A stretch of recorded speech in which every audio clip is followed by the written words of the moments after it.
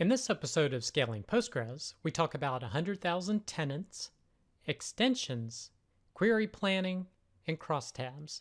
I'm Preston Jameson, and this is Scaling Postgres, episode 19.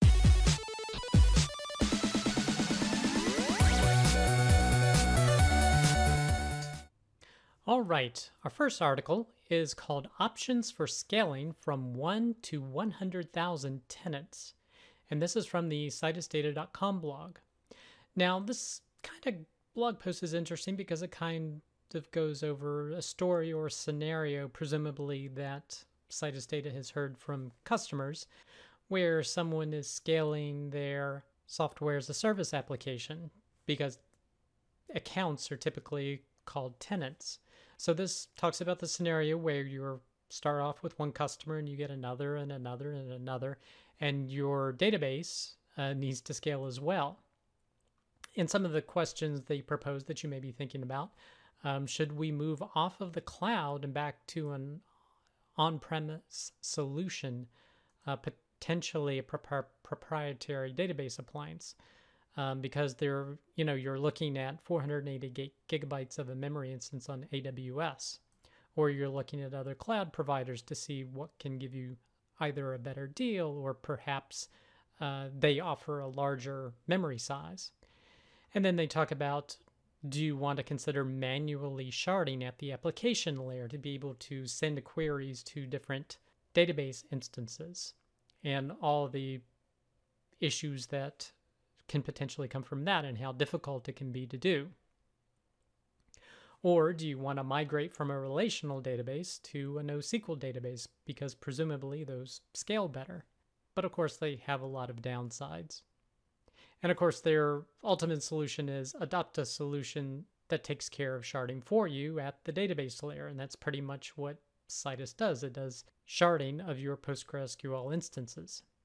So it is definitely a blog post about the Citus data solution, but there's some other considerations that should be taken into account or other potential ways of doing it. So for example, if your limit is the 488 gigabytes of memory, well, your target is you want to try to keep a cache hit rate of around 99%. So can you do things to reduce the in-memory working set? So for example, can you do things like partitioning your table data? Can you create summary tables that allow users who are using your application to be able to only pull back summarized data quite efficiently? And then that can be a much smaller size of data versus having all your history that has to be aggregated when that type of data is requested. So there's some other steps you can use using stock Postgres to be able to extend the point at which you will have to do sharding. Now, I think there is a stage at which you'll have to do it, but one thing this blog post does not go into, which it makes sense because they're wanting people to use their platform, but there's other steps you can take to be able to extend your runway essentially before you have to do sharding. But this was an interesting blog post, and I myself was thinking through, okay, what are some of the things I would do before choosing to take the step to do sharding, or what other options are there available other than Citus? And we're going to look at some future blog posts that kind of talk about some of the different solutions using Farden data wrappers and some things of that nature in some of the future stories that you could potentially put together a semi-sharding solution. Another way to potentially scale that wasn't mentioned in here that people typically do is set up multiple read replicas, because generally your master or your primary database takes all the writes, but most applications are read heavy. So if you can have multiple read replicas, that can help, again, extend the runway before the point at which you have to do sharding. The next post is actually a YouTube video. Again, this is from Citus Data, and it's from Ozgun Erdogan. And the title is SQL Scaling and What's Unique About PostgreSQL. Now, this was an interesting title, and the content of it, I didn't really feel reflected what's in the title. Essentially, the content from my perspective is that he was talking about primarily Postgres' support for extensions and how that really empowers Postgres to fill a lot of use cases. And they have firsthand experience with this because I believe initially Citus, their sharding solution, was a fork of Postgres, but then they re-engineered it to be a extension of Postgres. So essentially they tie into the Postgres ecosystem using these extensions, and you can add more extensions to your system to be able to expand its capabilities.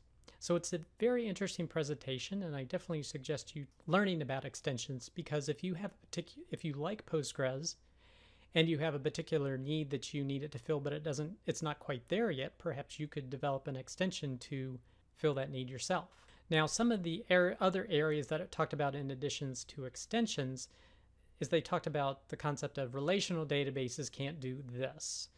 And they talk about process semi-structured data. And of course, the answer to that is their support for XML data types, JSON data types, and particularly JSON-B data types, the binary storage format for JSON. The one, number 2, run geospatial workloads. Well, there's PostGIS, which itself is an extension, and it adds all these functions and capabilities to be able to do geospatial analysis. Then they're talking about non-relational data storage, and a lot of this can be handled by extensions or foreign data wrappers. For example, they mentioned, I believe, a foreign data wrapper they worked on that does support for column storage. But you can also, I believe he said that there are over 100 foreign data wrappers. So you could do access to S3, you can interact with Oracle, you can interact with MongoDB, DynamoDB. Basically, you can interact with all these other databases using these foreign data wrappers, bringing data in or potentially pushing data down into those storage systems to be able to work with them. And there's a future blog post that talks a little about the foreign data wrappers and some considerations with regard to them coming up in a post or two. And then 4 talked about scale out for large data sets. So of course, they're emphasizing the Citus data solution for scaling out. But again, whenever I see this, you also have to think that it is on the horizon for core PostgreSQL to do sharding or scaling out. Again, utilizing the concept of foreign data wrappers and pushing out the computations down to like foreign PostgreSQL instances. But overall, this wasn't too long a YouTube video, so I definitely suggest you check it out. The next article is the Software Engineering Radio episode number 328, featuring Bruce Momjin on the Postgres Query Planner. So this is about an hour long, over an hour long episode that talks about the Query Planner. I would say about the first 18 minutes were pretty basic. So if you are more experienced with or at an intermediate or to advanced level, maybe you want to consider starting listening around the 18-minute mark. Or if you are more of a newbie, you could start from the beginning. But it talks about considerations of the Query Planner and how it works in the internals. So basically, talking about SQL is essentially a declarative language rather than an imperative language. And therefore, it's the planner's job to interpret what you want to achieve and then putting it into specific instructions. And he goes into and talks about how it does that and some considerations. So it's definitely an interesting episode to listen to, particularly if you want to kind of get a little bit more insight into how the, I guess, magic works. The next post is called Planning Queries Involving Foreign PostgreSQL Tables. And this is from the Walking with the Elephant blog. And this is a good complement to the previous radio episode because he talks it goes into more depth about cost-based optimization in terms of what the Query Planner is doing. So it's a great article to read after that to kind of cement your knowledge of what was discussed. And then he goes into talking about the things that make foreign tables different. So you don't want to necessarily constantly collect statistics from these foreign data sources because that would incur a pretty large cost in terms of network traffic and having to do it periodically. So he goes over considerations you need to take into account with regard to that. And then he also goes over a few settings. So there's use foreign estimate, use remote estimate, and just some considerations how you set these different parameters and the effect on Postgres' behavior. In terms of, at this stage of development, one scenario gives you a very small planning time, but the execution time's a little longer. But when user remote estimate is enabled, you actually get a much longer planning time, whereas your execution time is shorter. So there's not a ultimate solution to getting optimized.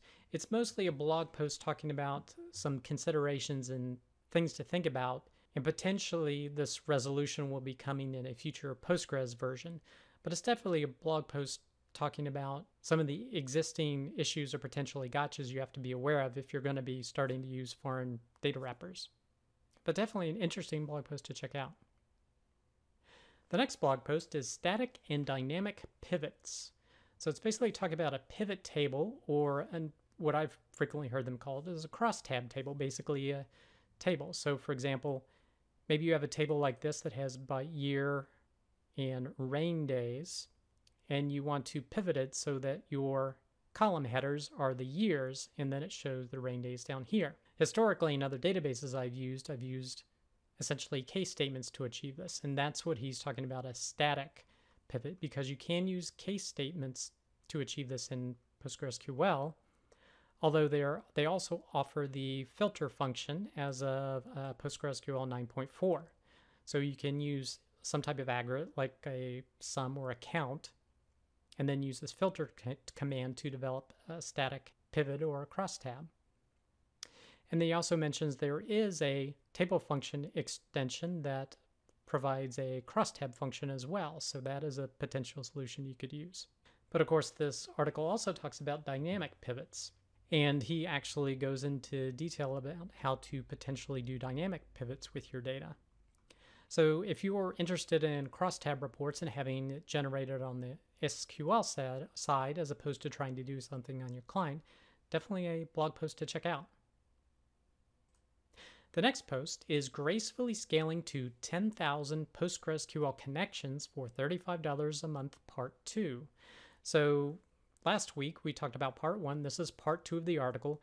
Again, the article is essentially about PG Bouncer and using it. Again, doesn't really mention what the $35 a month is, but this second version actually goes more into the configuration of PG Bouncer in the main areas that you need to be concerned with. Generally, you want to set up your databases section so that you can funnel the connections to the correct PostgreSQL instance, suggesting enabling the transaction pool mode, and then configuring max client connections, max DB connections, and some additional parameters that you want to adjust. So it's a bit shorter than previous article, but they are saying there will be a part 3 article coming up. But if you're in the process of configuring PG Bouncer, definitely an article to check out.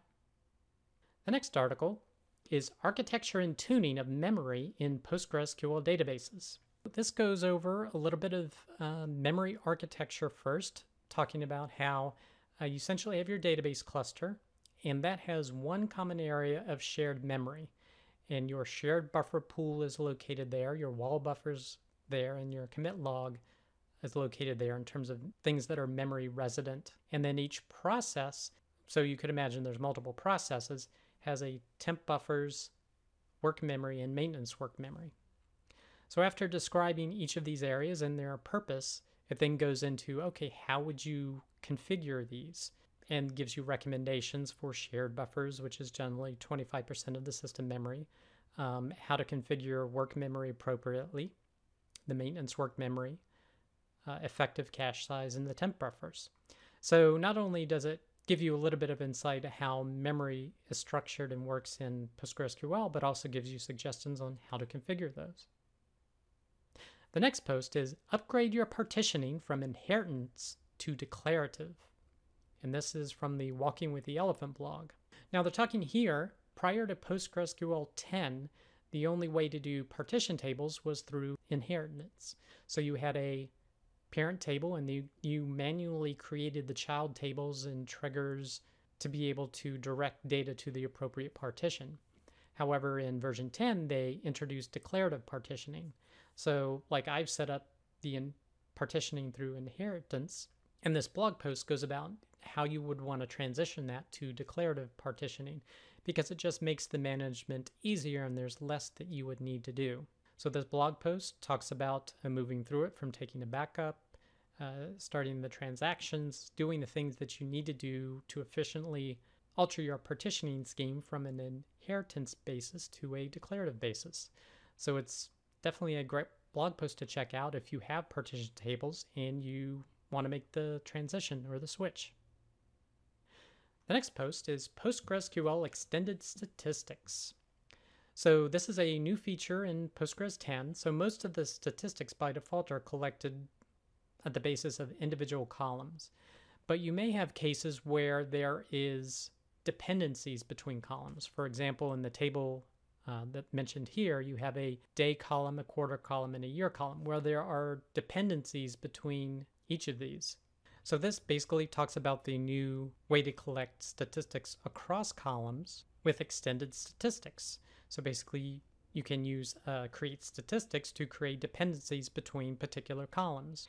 And you can use the special view, pg_statistic_ext, to look at the data about this statistic. And this should enable the planner to give you better query plans for these particular columns. So if you're wanting to use this new feature, definitely a blog post to check out.